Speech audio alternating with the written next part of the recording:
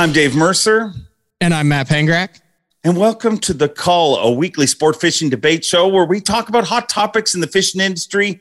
This week, Panger, we're going nets. Cull them or keep them in pro-level tournaments.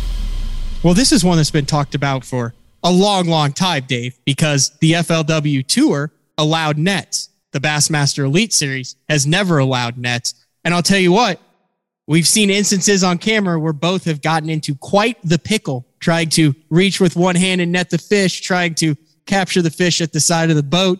This is an interesting one because there is skill and strategy involved here between the guys who are used to netting them, the guys who are used to landing them without a net. So I'm interested to see what your take is on this.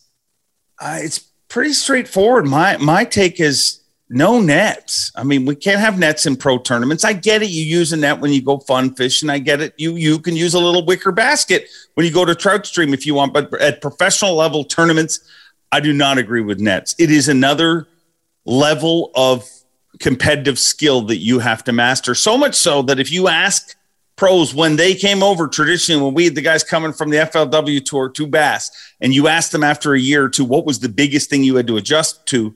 They almost all said landing a fish without a net. And the reason I think that it's so important to have that, not only does it show the skill, but it also gives you the most important thing in every single sport, and that is a moment of doubt. Whether it be basketball, whether it be baseball, whether it be football, whether it be curling or golf, it doesn't matter.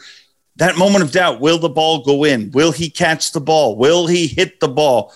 Will he land that fish? That split second, that moment of doubt is what makes you fall in love with Bassmaster tournaments. I mean, the ability between it, take it St. Lawrence River tournament, you know, a smallmouth derby and that, you get that fish moving, it becomes you scoop the fish, it's one foul. There's no moment of doubt. I mean, you basically get the fish coming towards you and you scoop that fish and it's done. I believe that you should definitely not use nets because it adds that moment of doubt. It adds that passion and excitement. And it also adds a different skill level to win a tournament. It's not just about hooking a fish and dragging it to your net. You have to actually fight the fish to the point that you can grab it.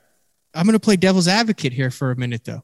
Do you not remember the FLW tournaments where you've got a guy with his line wrapped around a net? He's got too much line out. The fish is flopping under the boat. He's got his rod in one hand, the net in the other. He looks like he's chasing butterflies out there. It's a total cluster. Those are exciting.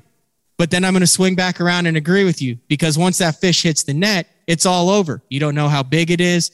There's just not that excitement. If I remember correctly, I do believe that is one of the reasons why Ray Scott did not allow nets was for the excitement of the hand-to-hand combat, the battle of trying to land that fish boat side. Now, naysayers were saying, well, you boat flip a fish, it hits the carpet, it loses its slime coat. Well, what do you do after you get a fish in the net? You flop it on the ground, so now it's losing its slime coat anyway. Plus, a lot of fish, you're lipping them, you're handling them. There's also a distinct skill in this. You mentioned the St. Lawrence River, the smallies.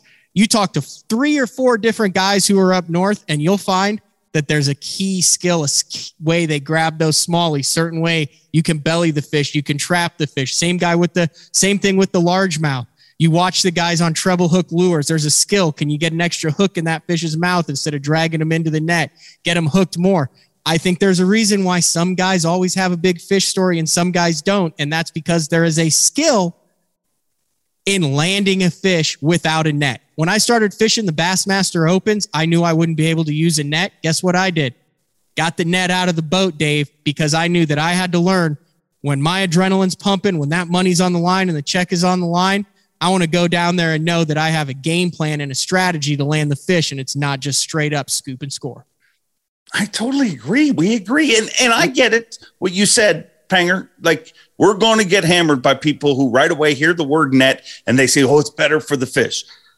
Remember, we're all fishing, number one. Mm-hmm. We are all actively fishing. Number two, on top of that, I honestly think that the person that abuses a fish, that you think abuses a fish by either pumping that fish or doing whatever, they're going to do the exact same thing with a net. You know what I mean? Like if an angler grabs a fish and just throws it down to the bottom of the boat, they're going to throw said net down the bottom of the boat. So I don't think it stops any of that. And it just adds so much drama. I agree. Plus, just the cinematic beauty of the fish jumping at the side. I mean, the iconic one that is used now, take it back to Keith Combs' Falcon Lake with the big worm in his mouth. He's sitting there and he's got a 10-pounder just beautifully jumping right.